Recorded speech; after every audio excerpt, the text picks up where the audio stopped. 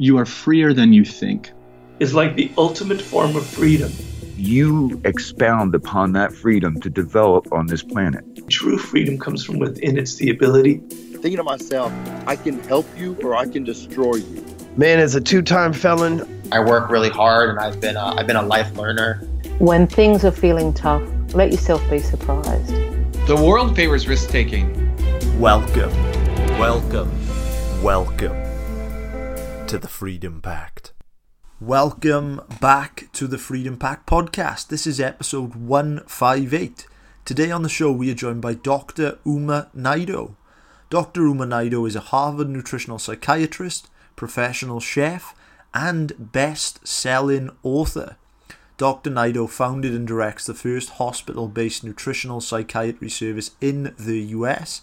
She is the director of nutritional and lifestyle psychiatry at Massachusetts General Hospital and is the director of nutritional psychiatry at the Massachusetts General Hospital Academy, whilst also serving on the faculty at the Harvard Medical School. Dr. Naidoo was considered Harvard's mood food expert and has been featured in notable publications such as the Wall Street Journal.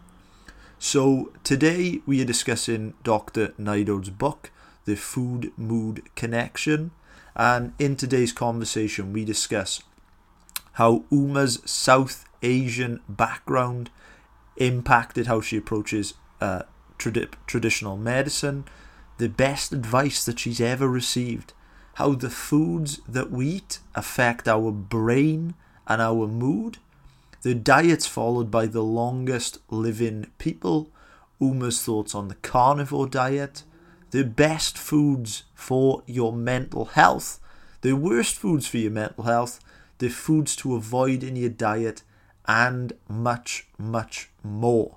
I loved speaking to Dr. Naidoo. It was such a pleasure. She is a real lovely woman and a fantastic academic and researcher and practitioner. It was a real pleasure. So without any further ado, I hope you enjoy this conversation with the fantastic Dr. Uma Naidoo. I was really interested at the start of the book. You sort of paid tribute to your family members, and you said that your mother gave you the most important piece of advice in your life. Can you share this advice, or is this a secret? No, it's not a secret. Everyone has asked about it. You know, it's interesting. My mom was was a professor. She's a double-boarded physician. Raised a family of 4 children, by the way, with my dad, and is an amazing human being. But she did give me the best piece of advice. And I think it was kind of my mother's intuition. She was my husband's professor before he and I met at medical school. And he was ahead of me in medical school. And I guess he was in her tutorial group. And she was a very, very popular, when she still taught, she's retired now, but very, very popular professor. And basically, she came home one day and she said, you know, I met this young man in my tutorial group. Do you know him? I said, Mom, like, it's such a huge place. Like, how am I going to know him? And she was like, no, I really think you should try to meet him. He's a very nice young man. I think the two of you would get, she said it very sort of, you know, because she knew if she said, oh, I think you should just like go out and date him or something, I wouldn't listen. And it planted the seed in my head. And eventually when he and I did meet, we did get along very well. And so, you know, I guess it was just her insight into whatever she saw in him. And by the way, they're still great friends. They have longer conversations sometimes than I do. So it's a wonderful relationship. You talk in the book that you come from a South Asian background. Now, so obviously, so you've transitioned, you're a Harvard psychiatrist, as we sort of talked about. So I would love to know, how did your Eastern roots kind of like impact how you approach medicine today? Absolutely. I think that's a great question because, you know, I grew up in a very large family and it was an interesting mix as I think back because it was a very, really full of love, full of nurturance, full of food, nutrition, and conversation. But it was also, you know, a family of very many physicians, so allopathic medical doctors and a couple of Ayurvedic practitioners. So we grew up with a lot of love, and I remember that very fondly. Obviously influenced my relationship with food, and I kind of skipped out of play school, nursery school, as it's, I think, called in the UK, to spend time with my grandmother. So my mom was in medical school when I was born. And so I would hang out with my grandma, and she's the grandma to whom the book was dedicated. And we would, pick vegetables in the garden. She would prepare food. I was too little to cook or anything like that, but I would watch her and I would be around that all the time. So it really came from a very natural place, but there was also meditation, mindfulness, the practice of yoga in family members. So it was, I grew up around all of this. And I felt that when I did start studying, not just medical school, but when I began my path in psychiatry, I felt that there needed to be more solutions. That, of course, medications have been life-saving to the lives of many of my patients, and therapies are extremely important. But there needed to be a little bit more. I don't think that one can silo these different methods of helping people. And that's when nutrition began to fulfill a very big part of the conversation for me. So it really did stem from how I grew up and those influences. But I brought that with me, because there was a time, and certainly in the US, and I'm sure in the UK, when mindfulness, meditation, yoga were not part of the everyday conversation. Now, is a yoga studio at every corner. It's very much a part of how people think, but it wasn't always the case. And for me, adding that conversation around nutrition when I spoke with individuals seemed to make sense, because how can you take a medication that has potential side effects while it could save you, help your depression or help your severe symptoms, but also how can you combat that? And, I felt it was important. The microphone on your thing is like rubbing against your top. Okay. Is that okay? Sorry. Yeah, I can hold it. Yeah, oh, fantastic. I can hold it. Yeah. That's amazing. So I would love to just pick up on what you said there. This is what I'm really interested in, because in the West, in the case of what we're talking about today, so for like mental health, for instance, people often think about, say if you're suffering from depression, you might take SSRIs, you might go and get behavioral therapy. Yeah. But I don't know too many people in this thing that ever think about nutritional psychiatry as food, as a sort of antidote to that. So I wonder, could you sort of break down for our audience? I love this, I have to say. Could you talk about, just the sort of what nutritional psychiatry is, and I guess, sort of why you wrote the book in essence? Absolutely. So I wrote the book, Let me start with what nutritional psychiatry is, and I'll explain how I wrote the book. It is a nascent field in that it's a terminology that hasn't been used for a long time. But in truth, research of nutrients in mental health has gone on for decades. In fact, my mentors at Mass General Hospital in Boston did some of the seminal research studies on methylfolate, on omega-3 fatty acids, trials of magnesium and others. Vitamin D has been studied,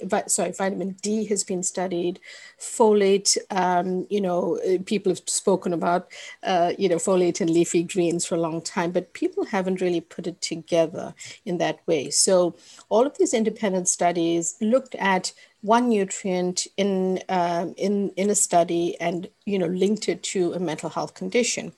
I feel that what nutritional psychiatry has done, and I come from a clinical perspective and a clinical science perspective, is really putting it together with how you can implement that information and help people. Is it a replacement for medication or treatment? Absolutely not. It is really meant to support and be alongside everything else you are doing. That being said, Joe, there are some individuals who simply do not fall into a category of mental health symptoms. There's a classification of ICD that I think is used in Europe and the UK. And there's the DSM-5 used in the US. Much of that, I have to say, is insurance-based in terms of how doctors bill in the hospitals. And I really don't agree with all of the ways that the symptoms are described, because psychiatry and mental health does not have a tissue diagnosis, a blood test, a biopsy, or, for example, you have a bad cough and you have your doctor can do a sputum sample. or you have a severe fever, your doctor can do a blood culture. Psychiatry doesn't have that. We have, for example, my colleague, Dr. Daniel Amen, has done amazing MRI imaging studies and really shown science behind what he speaks about. But for the DSM-5 classification, there are many people who are suffering that don't fall into those check boxes. And that's where nutritional psychiatry can be extremely helpful, because they can use nutrition as an additional tool in their toolkit to improve how they're feeling. And in the patients that I've seen, it has been helpful in that way. It has also been helpful in individuals who are on medication and want to modulate side effects that they may be experiencing, or really improve how they are feeling emotionally. Because research has also shown that even on medications, there's sometimes only 50% of individuals who improve.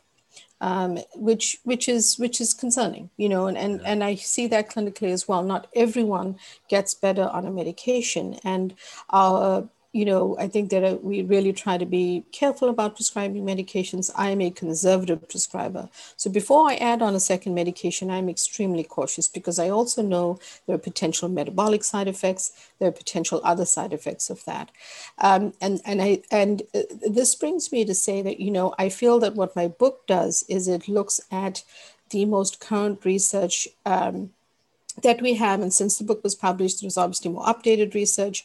Things in nutritional science evolve all the time. So I never sort of say, oh, it's only this way, because things change and you've got to be open as a scientist to incorporating new information.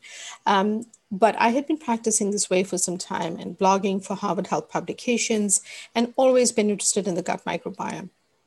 And one of these articles, because of that, I was interviewed by the Wall Street Journal for a wonderful article that was published on a weekend called Feed Your Head. And this was a few years back. And unbeknownst to me, that article went viral. And I had publishers and agents reach out to me saying, you have a book here, you really should be writing about this. And it hadn't occurred to me, because I was doing the work clinically, reading the research, updating information that I had all on my own for my clinical work. And that's really how the book was born. And, it was great that someone else could see the value in bringing that message forward. Sometimes as a clinical doctor and as a clinical scientist, you're busy doing your work, and you don't realize there's more value to it. And I think that for me, a special part of bringing this book forward has really been sharing it with a wider audience, and not necessarily as treatment, but really as a method that people can think about. I don't want to get too off track by you, but something you just said that really interested me. You mentioned that you are a conservative prescriber of medication. Mm-hmm. You talk about in the book how you actually had a cancer diagnosis. Mm-hmm. Now, I would love to know, as a psychiatrist yourself, what was it like taking medication for, say, cancer, when you may be aware of the side effects of these things?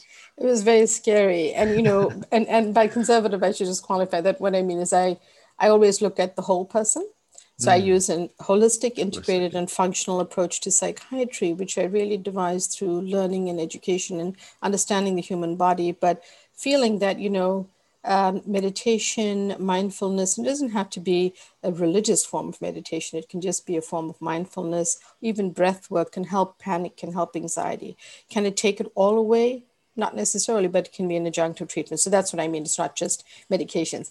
But it was one of the scariest times of my life, because I was otherwise healthy. And I think the frightening part about being in the role of a patient is that you really realize as a doctor that you don't have control over you of course make a decision that you're going to accept medications and treatment, but you realize that you're out of the driver's seat. The prescription pad is a very powerful tool, and I think it should be handled by physicians with respect, because whatever we prescribe does have an impact on people's lives, even if it's a medication for hypertension or cholesterol.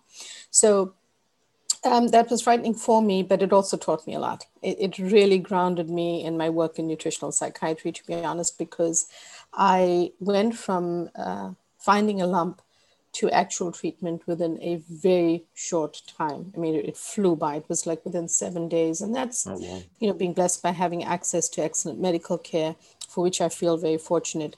And my mind hadn't caught up with my body. So on the day of my first treatment, I was frightened. I was very worried. Everyone in my family was worried. They were long distance, and it was a frightening time. And part of it, the fear, came from knowing the side effects. Not that I'm not afraid of a shot or needle or anything like that, but I was afraid of the side effects. And I'm not generally an anxious person, so that was new for me, and I really had to face that. And it was a very seminal moment, which I speak about in the book, that switched that. Sort of the light bulb went on for me. I was talking to people about this all the time. I was generally eating healthy. Every one of us can up our game. But, I was generally eating healthy. And I thought, well, but why am I not using this on myself right now when I'm feeling so anxious? And part of the reason it hadn't occurred to me was because all of this diagnostic process was going on and my emotional self hadn't really caught up. My physical body was going through test after biopsy, and the rest of me hadn't caught up. So that was important. And I feel like it gave me a much healthier respect for even being even more careful about when I prescribe something. And that's what I mean by being conservative. I'm thoughtful about it. Yeah, I love that. And just on that thread, if I could just pull that thread slightly, sure. Did that sort of cancer diagnosis, that sort of, quite, I suppose, a sort of brush with death, a deadly disease, did that sort of give you any philosophical insights? Did it give you sort of any clarity in how you were going to approach your life after? It did, actually. It really, it made me feel so much more grounded in enjoying the moments of life, really taking them in, because as a busy doctor and, studying and writing, doing all of these things, sometimes we get ahead of ourselves. And, I've always loved cooking. Cooking was a very mindful space for me. And I guess the best way to say it is I learned again to stop and think and to realize that it wasn't necessarily about the sprint, but that life was a marathon, in the sense that I just needed to absorb the important moments and take that in and feel blessed that I had access to this kind of care, that I had such wonderful doctors who took care of me. I just, it really grounded, it really grounded me in what was important in life. So I wouldn't wish that upon anyone, but it helped me in a certain way as well. Yeah, I can totally imagine. And this is what I really like about your work, is that I think that, the sort of approach to health, I like that you have a sort of yin and a yang method. The yang is kind of the, it's the 500 or 600 or 700 references or whatever the crazy amount is in the book. It's the sleep, it's the exercise, but it's also the sort of, the other side is the joy, it's the passion, it's the purpose, which I think you really have included in this book. So I want to commend you for that. My pleasure. So I would love to sort of pick up now on just back into this book. So you talk in the start of the book about the vagus nerve.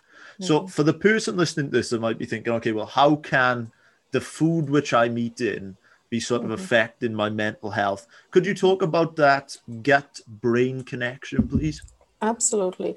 So, people don't normally associate these organs of the body because they're far apart, but it turns out that the gut and brain in the embryo, as our bodies are developing, develop from the exact same cells, and they divide up and they form these organs. So just from that, you realize there's a connection. Then throughout life, they're connected by the 10th cranial nerve, which is the vagus nerve, and that connects the brain to the gut. And I like to call it a two-way superhighway because it is working 24 hours a day, 7 days a week, conducting chemical messages back and forth from the gut to the brain and the brain to the gut. So it's bidirectional flow, and that's also important to understand the connection. And then the two other facts I feel are important for here and now are that, you mentioned SSRI medications earlier.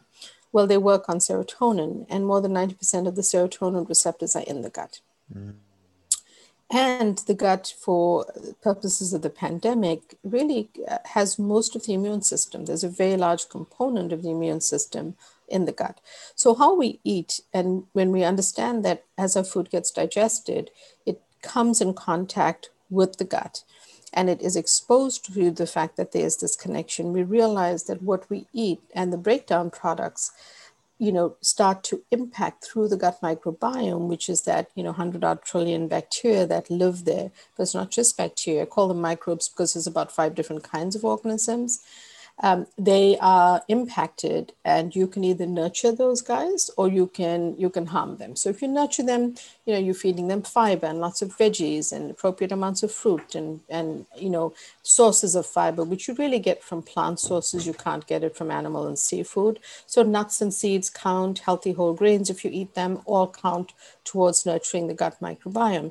But if you're feeding those guys down there, if you're feeding them, fast foods and junk foods and processed and ultra processed foods and trans fats, then what happens is the bad microbes take over. They get fed and they overcome the good microbes. And that's really the setting of starting to develop inflammation in the gut, and what ultimately leads to conditions that people hear about called leaky gut, which is intestinal permeability. The gut lining is a single cell thin. It's very, very delicate. So it's important to understand that we need to take care of it. So if I put a piece of food into my mouth, how quickly will that affect the bacteria within my gut? So research studies have shown that in a 24-hour period, what you eat, so whether it be a healthy choice or an unhealthy choice, they start to impact the gut bacteria in that 24-hour period. Wow. You don't necessarily experience it that way. So in your body, you don't necessarily feel the difference, but it starts to impact the bacteria. So if you continue on that either healthy or unhealthy diet, over time, you will start to either set up inflammation, or if you're embracing a healthier diet, maybe you have some gut healing that needs to happen that you will see over time. But research has shown that those bugs are impacted immediately within 24 hours. So it's important to pay attention to be mindful about the choices we make, and it's not easy to be consistent about that. Yeah, and I assume then that this is a two-way street. If I put, as you mentioned, whole foods, plant-based products into my system, then that's feeding the good guys. But on the other hand, then I can also go the other way and feed the bad guys. That's it, exactly. So if you're getting, fast food every day, which is highly processed, uses usually vegetable oils, which are cheaper, less expensive, which is why they're used in those restaurants. And, and things like French fries from fast food places have added sugars in them. You don't taste it, but there actually a lot of research and development goes into making them hyper palatable. That's why, when you go to a fast food restaurant in the US, it's hard not to upsize. And then when you buy the larger size, it's hard not to complete it. It's because it's hyper palatable. It's been tested to be that way. One of the ways they do that is with sugar. You don't taste it, but it's there. So, you think about the number of unhealthy ingredients that get taken in, the bad bugs in your gut are like thriving. They're like, yay, that's what I want to eat. So they start taking over, and it's about keeping that balance. And one thing which I noticed in the book is that my sort of the scourge of my health habits, I would say, I'm reasonably happy with it, but the one thing which I'm bad at is I love drinking Diet Coke. Right. And I noticed that in there you talk about artificial sweeteners. Yeah. And for me, I was like, oh no, I was like, I wish I hadn't read this, but I'm glad I did. So could you talk about sort of artificial sweeteners and the sort of damaging effect that these could have? Essentially, the short answer is that they tend to be disruptors in the gut. And that is the easiest way to understand them. There are very specific mechanisms that I go into in the book. So what has happened is that the research has shown that artificial sweeteners drive and worsen some symptoms of mental health. One of them is anxiety. And there are several other conditions, but if you think about it, and a person comes to me and says, I'm trying to come off sugar, and I'm really worried that I'm eating too many cakes and pastries and pies and sweets and candies, and I'm trying to get better. Many people not necessarily your situation, Joe, but many people will say, well, I'm going to give up sugar, so I'm going to go to sugar-free items. Well, the sugar-free items, they don't have added or refined sugars, but they have a form of sweetener, right? And then, what happens is individuals who are suffering with anxiety can actually become worse. And so, my advice to people is, we talked about the joy of food. If that brings you joy, then just slowly try to maybe cut back a little bit, This is my philosophy. I feel like change cannot be drastic, because if I said to you, give up these 10 things today, if not, you will, something bad will happen. It doesn't help people. Firstly, it makes them anxious. Secondly, they can't accomplish 10 things in a single day. We have busy lives. Life is challenging enough right now without having to do that. But slow and steady, healthy habit change does work. And it does stick. So if someone is patient with themselves and they say, hey, from 6 Diet Cokes, I'm going to start cutting back. And, I might still enjoy it a few times a day, but I'm not having a ton of it. And I'm being careful about the rest of my diet. It's not, I try not to demonize ingredients. And the reason I don't is because everyone needs a different diet. And someone might come into my office and my virtual office now and have a carnivore diet. Someone else may be vegan, and I've got to figure out and meet them where they're at in terms of, well, here's where we can tweak your diet for your better mental well-being. That's my role. As a nutritional psychiatrist, that's what I'm there to do. I'm really not there to say, hey, you need to give this up and you need to eat more of that. So it doesn't really matter personally what I do, but I'm sharing the science and what I know that could be helpful to them. And I try to give them updated pointers on what could be different. So I really shy away from giving people explicit instructions, because I find that it doesn't stick. In my clinical experience, it just doesn't stick. And people then sway back to what they were doing before. So. Yeah, I suppose the best diet is the one that someone could stick to, right? So that has healthy options in it, That's healthy. Like I'll give you an example. I did an interview with William Lee, and yes, my colleague, your colleague, he's a great man. I interviewed him about a year ago, and I remember him himself telling me that I should switch to dark chocolate. Mm-hmm. And after it become an absolute staple in my diet, and I have it every day. I'm a big fan. So I would dark chocolate is a great ingredient. The darker the better. More than 70%. Look for the word cacao on the label. Make sure it's unsweetened. It actually contains serotonin. So there's help right there. So a little piece of dark chocolate. I'm not saying it's replacing your medication if you're taking medication, but it does help. It eases anxiety, and the serotonin, as you know, is associated with both mood and anxiety in those SSRIs. So plus there's magnesium. It's fermented, so it's a probiotic. It's a great food. One of my favorites. Yes, well, I find that amazing. So I suppose, if we sort of start off with just on this sort of thing, so we just looked at artificial sweeteners. We've talked about the greatness of dark chocolate. The darker the better. So I wonder, could we jump into perhaps the downstream effects of the foods which could be dulling, or perhaps making our mental health worse? The foods or food groups. Could we go there? Sure. So, we would start off with processed and unprocessed foods. Unfortunately, cereals, for example, are processed, right? They go through a process of extrusion. So even though they may have labels that are healthy and contain some healthy ingredients, just bear that in mind. You don't have to give that up today, but just look at the label, I would encourage you. So processed and ultra-processed foods just contain added fillers, stabilizers, colorants, dyes, ingredients, preservatives that are not great for our body and our mind. So if you have a lot of packaged foods in your home, then think about cutting back on those. Trans fats have been associated in studies with increased aggression. So trans fats in foods is something you should be careful about. Artificial sweeteners is another group. Artificial and added and refined sugars is another.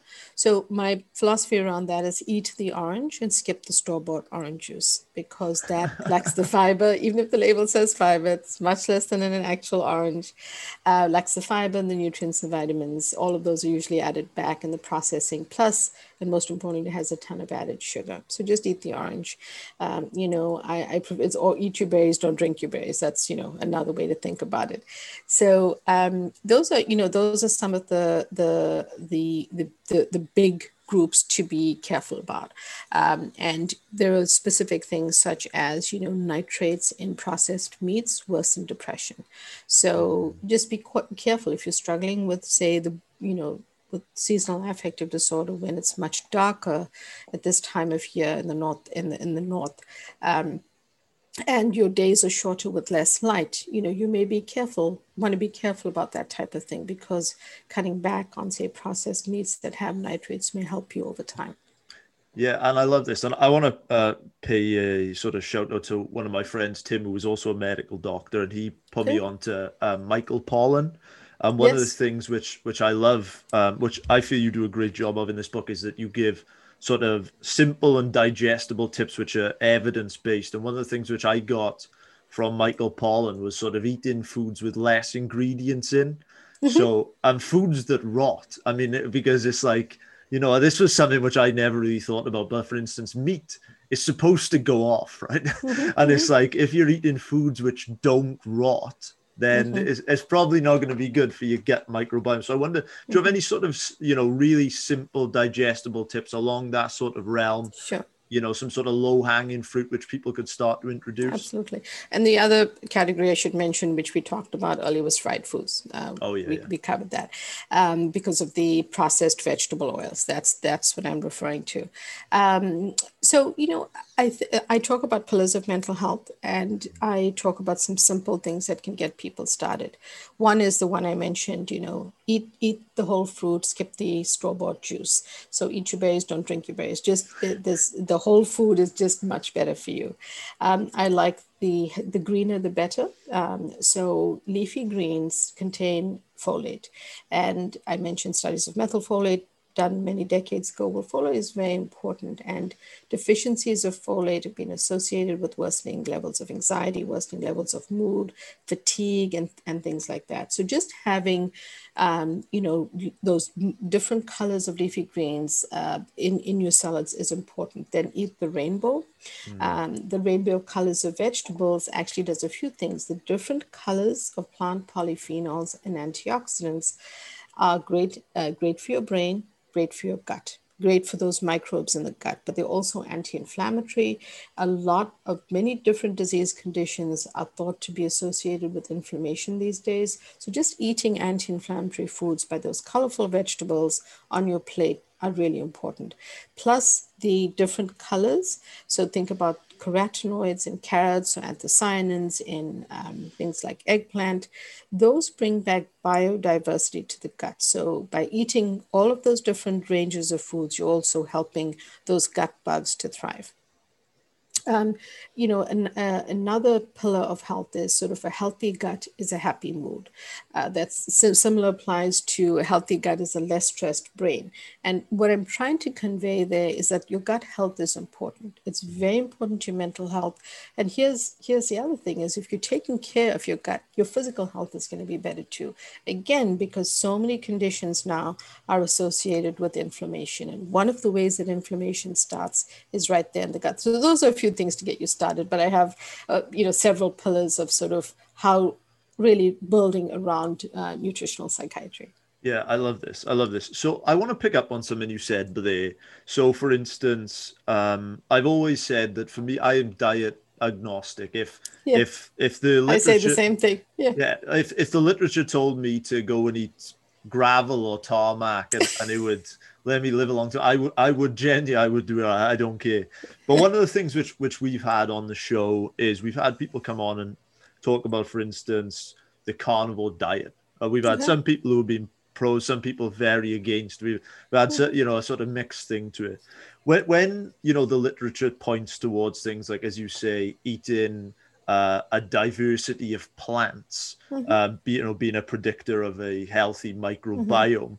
I would love to sort of get your thoughts on, say, for instance, the carnivore diet. And obviously it's anecdotal, but I suppose people do comment on it saying that they do feel better? Is that the diet itself? Is that the elimination? I'd love to just get your thoughts on the carnivore diet. Sure. So I tend to, just as a person, I'm diet agnostic as well, so we are similar that way. I tend to try not to go with extremes because in my clinical work, I find that when people omit an entire food group, unless they're allergic or they have, say, celiac disease and they cannot tolerate gluten, that's different. But if there isn't a medical reason, they tend to not feel their best emotionally. And this, of course, is not 100%. Some people may be feeling better, and I'm not denying that. But I prefer that they use a balanced diet of different things. So a balanced diet, there's a tremendous amount of evidence against, let me put it to you this way. Every doctor or every influencer in the health space, author, whoever it might be, say they have an opinion of you need to have a vegan diet. There is enough science that can justify their position. There's also science that can justify a carnivore position. My feeling is that medicine is really moving towards a much more personalized space. And it's being practiced in certainly in some places that way. And certainly as a nutritional psychiatrist, over the years I've done this, it has become more personalized because our gut microbiome is like a thumbprint. So the fact that a person feels better on a carnivore diet doesn't mean that the next person in my office that it's going to work for them. For example, Joe, I towards the fall of last year, I evaluated a mother and she brought in her teenage daughter with her to the appointment. They wanted to sit in together, which is fine. And fortuitously, they shared that the very same healthy food, one ingredient, had a different effect on each of them. Wow. Biologically related, healthy food, one could eat it, one could not. So that speaks to the uniqueness of a microbiome. And I've seen this clinically in many, many ways. So my position on it is we have to pay attention to body intelligence. We have to pay attention to what the evidence shows. And I think that what the evidence has shown is that more and more often the Mediterranean diet has been associated, and it has meats and vegetables in it. It has healthy fats. It has olive oil. It has, beans, nuts, and seeds, legumes in it. All of that has been shown in larger clinical trials with an improvement of mood and depression, and it does not exclude animal products or seafood. So, I think that that is a good middle ground for people. And then if they come to me and they say, I feel I need to be vegan, well, then we have to supplement vitamin B12 and make sure their primary care physician knows that they're embarking on this. We need to get some levels done so that they're not missing some nutrients. With someone who's carnivore, I would want them to eat some vegetables because guess what? That gut microbiome cannot be nurtured without fiber. And you can get fiber from vegetables, fruit, beans, nuts, seeds, healthy whole grains, lentils, legumes, that type of stuff. You cannot get it from just meat or seafood. So you've got to, every person has to have some balance of that. And perhaps that person might have less vegetables. But I would say, well, how are you going to nurture that gut microbiome? What are you going to do to make sure that your gut does well?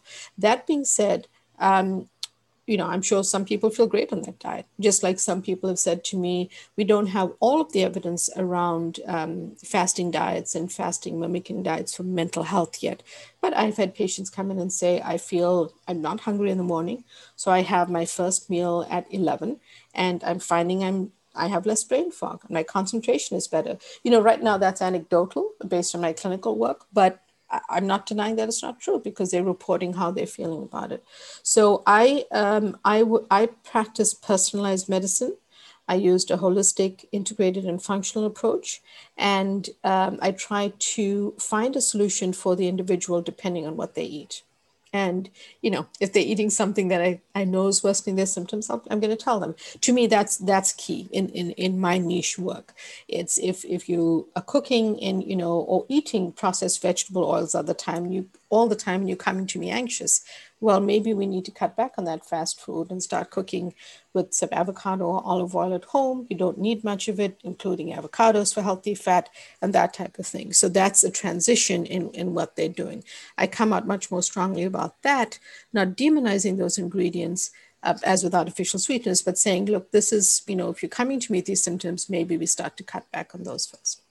was an incredibly thoughtful answer. You mentioned the Mediterranean diet. We had David Sinclair, another Harvard researcher, on the show, and he talked about this. I wonder, for the people that haven't heard of this, could you just sort of double click on the Mediterranean diet for us, please? You sort of mentioned some of the ingredients. Could you just go a bit deeper on it? So of course it originates from the Mediterranean region, and it really is, it's sort of a balance of vegetables, fruit, healthy fats like olive oil, avocado, beans, nuts, seeds, legumes.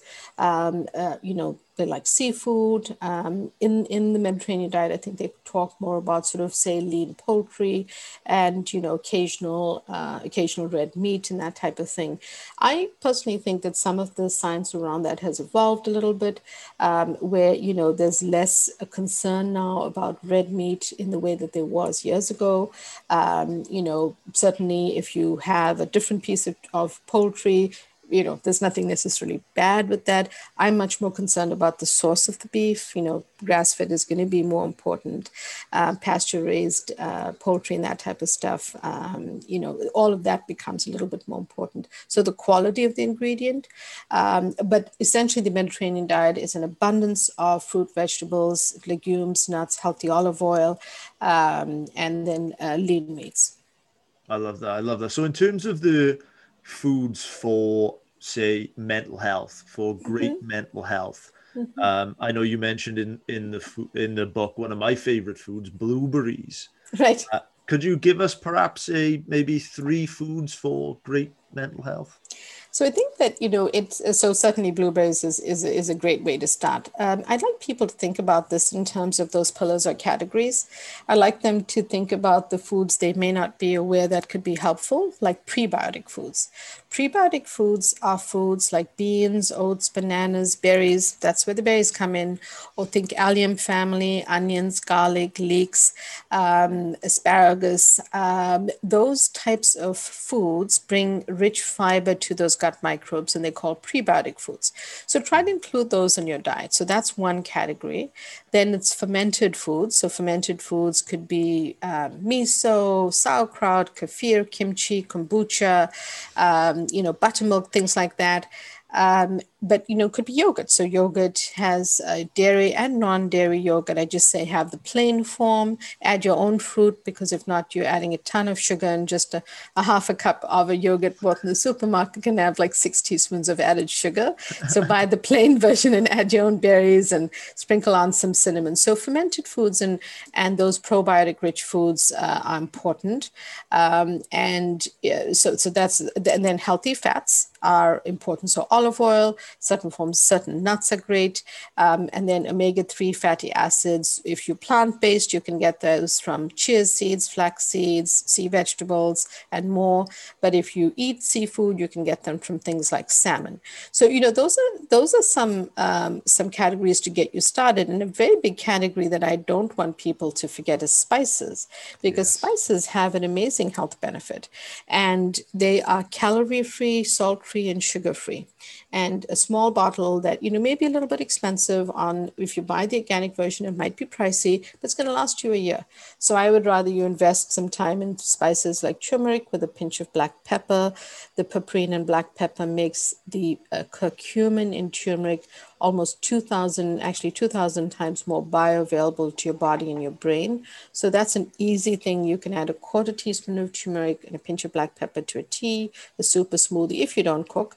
But if you cook, then add it to whatever it is you're making, and you can even add more than that. Saffron has been associated with multiple clinical trials improving mood. Saffron is an expensive spice. You don't use a lot of it when you cook. So that's one of the places where I say, speak to your doctor about a good supplement if you'd like to go in that direction. So those are just some things to get people started. But as you know, in the book, it's broken down into chapters, and there's a list of foods to embrace, which is always longer than the foods to avoid. So you always have more options that you can go to. Yeah, and I just want to say this book is really, really well constructed. How many references did you include in this book? So I read and reviewed about 800, and we included more than 550 in the book. And part of the reason for that is we wanted two things. My editor and I had a good conversation about it. We really agreed that this is a book that brought together the research evidence with the clinical background that I have as a clinical scientist and clinician. And that was important for people to make it digestible, pardon the pun, but to make it that people could read it and make changes and not use it as a textbook. I am writing the textbook, but that's a separate project. And that's also highly referenced, but, it's for a different audience. So it's really to make it that people could read the evidence, understanding that nutritional science changes all the time, understanding that, my position on certain ingredients would have changed over time because of the evidence, but that it's a good guide to get people started. There's nothing, and we use Instagram and social media all the time to update people. So from the 700, 800, we whittled it down to just over 550 in the book so that you could read about, say, the gut-brain romance chapter, and then look up references there to really understand the science behind the gut-brain axis, the vagus nerve, and all of that. That was the purpose, so that people could see it was there and they could look it up if they were interested. I love that.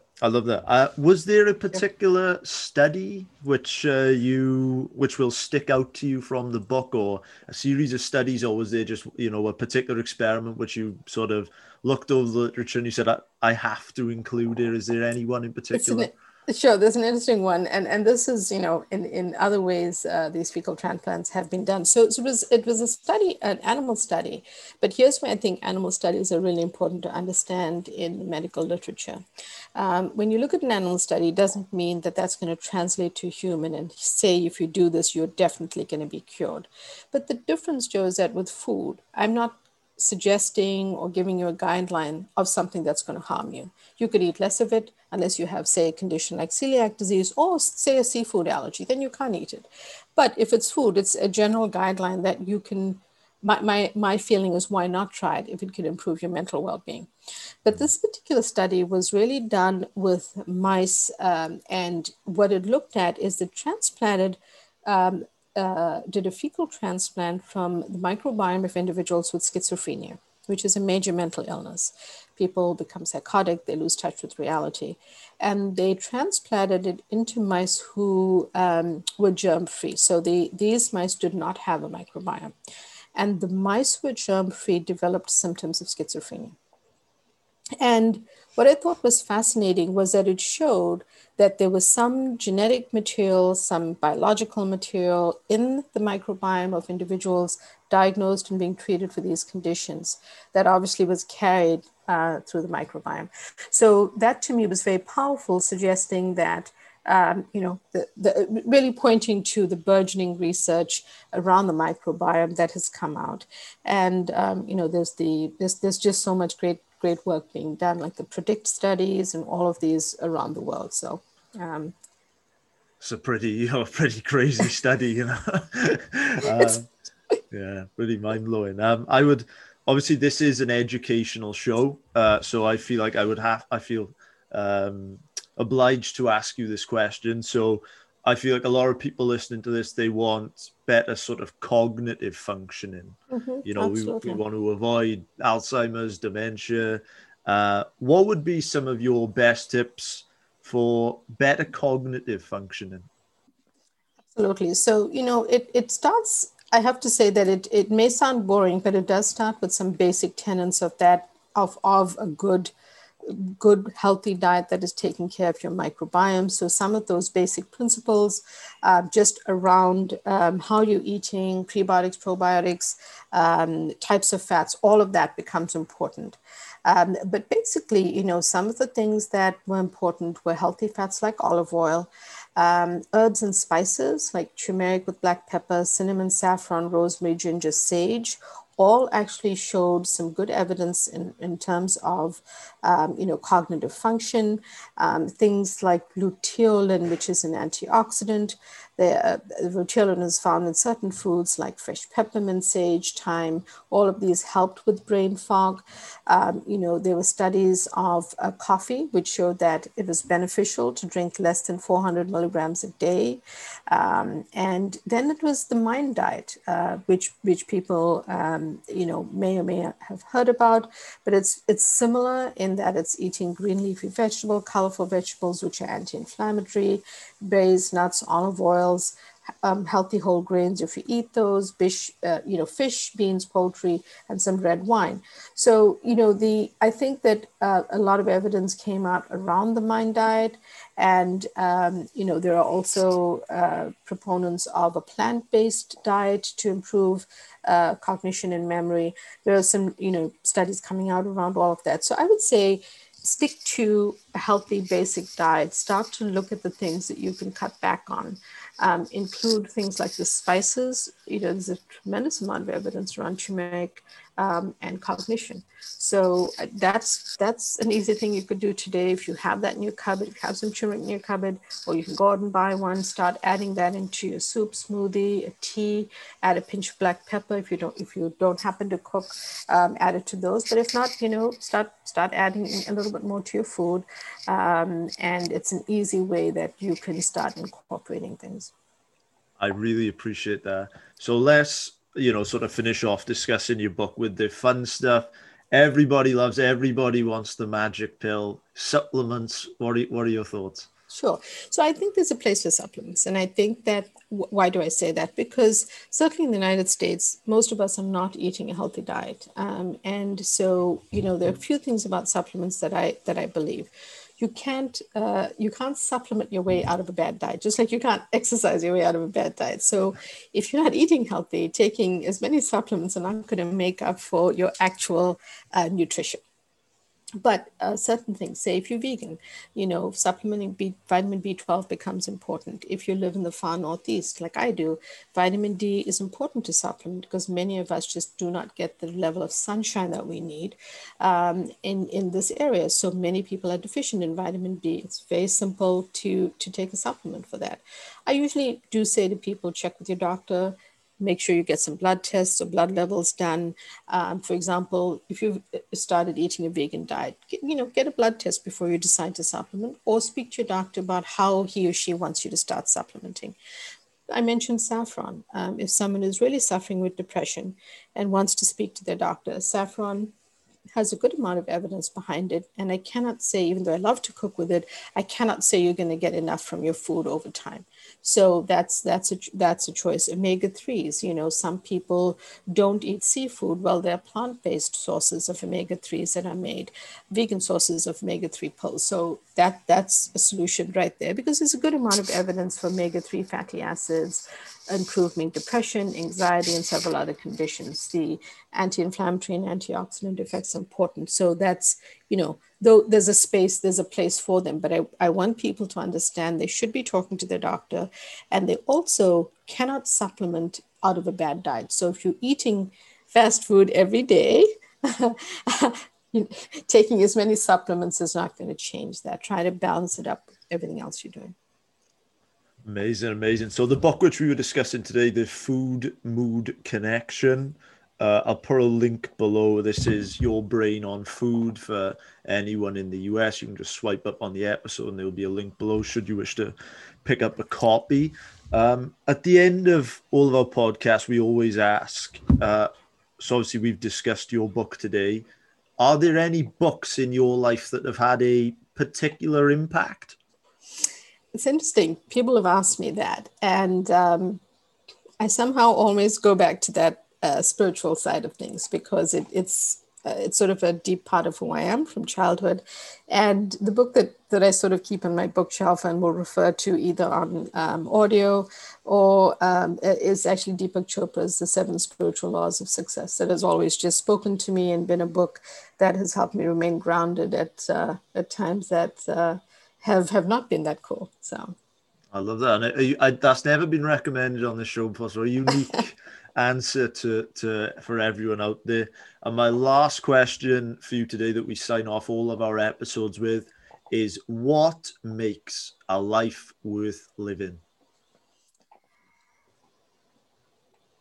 I think I guess being your true self, because I think that if you can spend the time discovering who you are and what you have to bring to the world, I think that everyone has a special message for the world. Whoever you are, wherever you are, I think that everyone does. So if we can connect with that inner self, I think that that brings joy forward, and certainly can bring joy to your life, even in the most difficult of times. So I think that's important. Beautiful. Can you tell these guys where they can connect with you and any closing messages you have for them? Yes, I would love for people to subscribe to my website, which is umanaidumd.com. And please follow us on social, where we have a lot of fun on Instagram, sharing updated information. Right now we have a bingo game going on, which is actually about eating healthy foods and checking them off. But it's really to encourage people to do that and to have fun with it, and tag their friends. And that you can find me at DRUMANAIDOO, which is at Dr. Umanaidu. Please join us. Please join me. Everything which we've discussed today, guys, will be linked below, including the book and Uma's socials. So, guys, thank you so much for tuning in today. If you haven't already, hit the subscribe button, and we will see you next week. Uma, thank you so much for coming on. Thanks so much. It was a pleasure talking to you. Thanks for great questions. Oh, Uma, that was fantastic. Let me hit Well, guys, that wraps up episode 158 of the Freedom Pact podcast with Dr. Naidu of Harvard Nutritional Psychiatry. It was such a pleasure, such an interesting topic. You know, remember, eat your berries. It was a fantastic episode, a real treat. I hope you enjoyed this conversation. Thank you so much for your attention. If you guys haven't already, please check out the video interview of this, which is up on YouTube, youtube.com/Freedom Pact. You can check out us on Instagram, instagram.com/Freedom Pact. If you felt obliged, we would really, really appreciate a 5-star iTunes review. This really does help our show. We also have a Healthy, Wealthy and Wise newsletter, which goes out once per week on a Monday. So guys, I hope you have a fantastic weekend, and we will be back on Monday for another episode of the Freedom Pact podcast. Take care, guys. We will see you soon.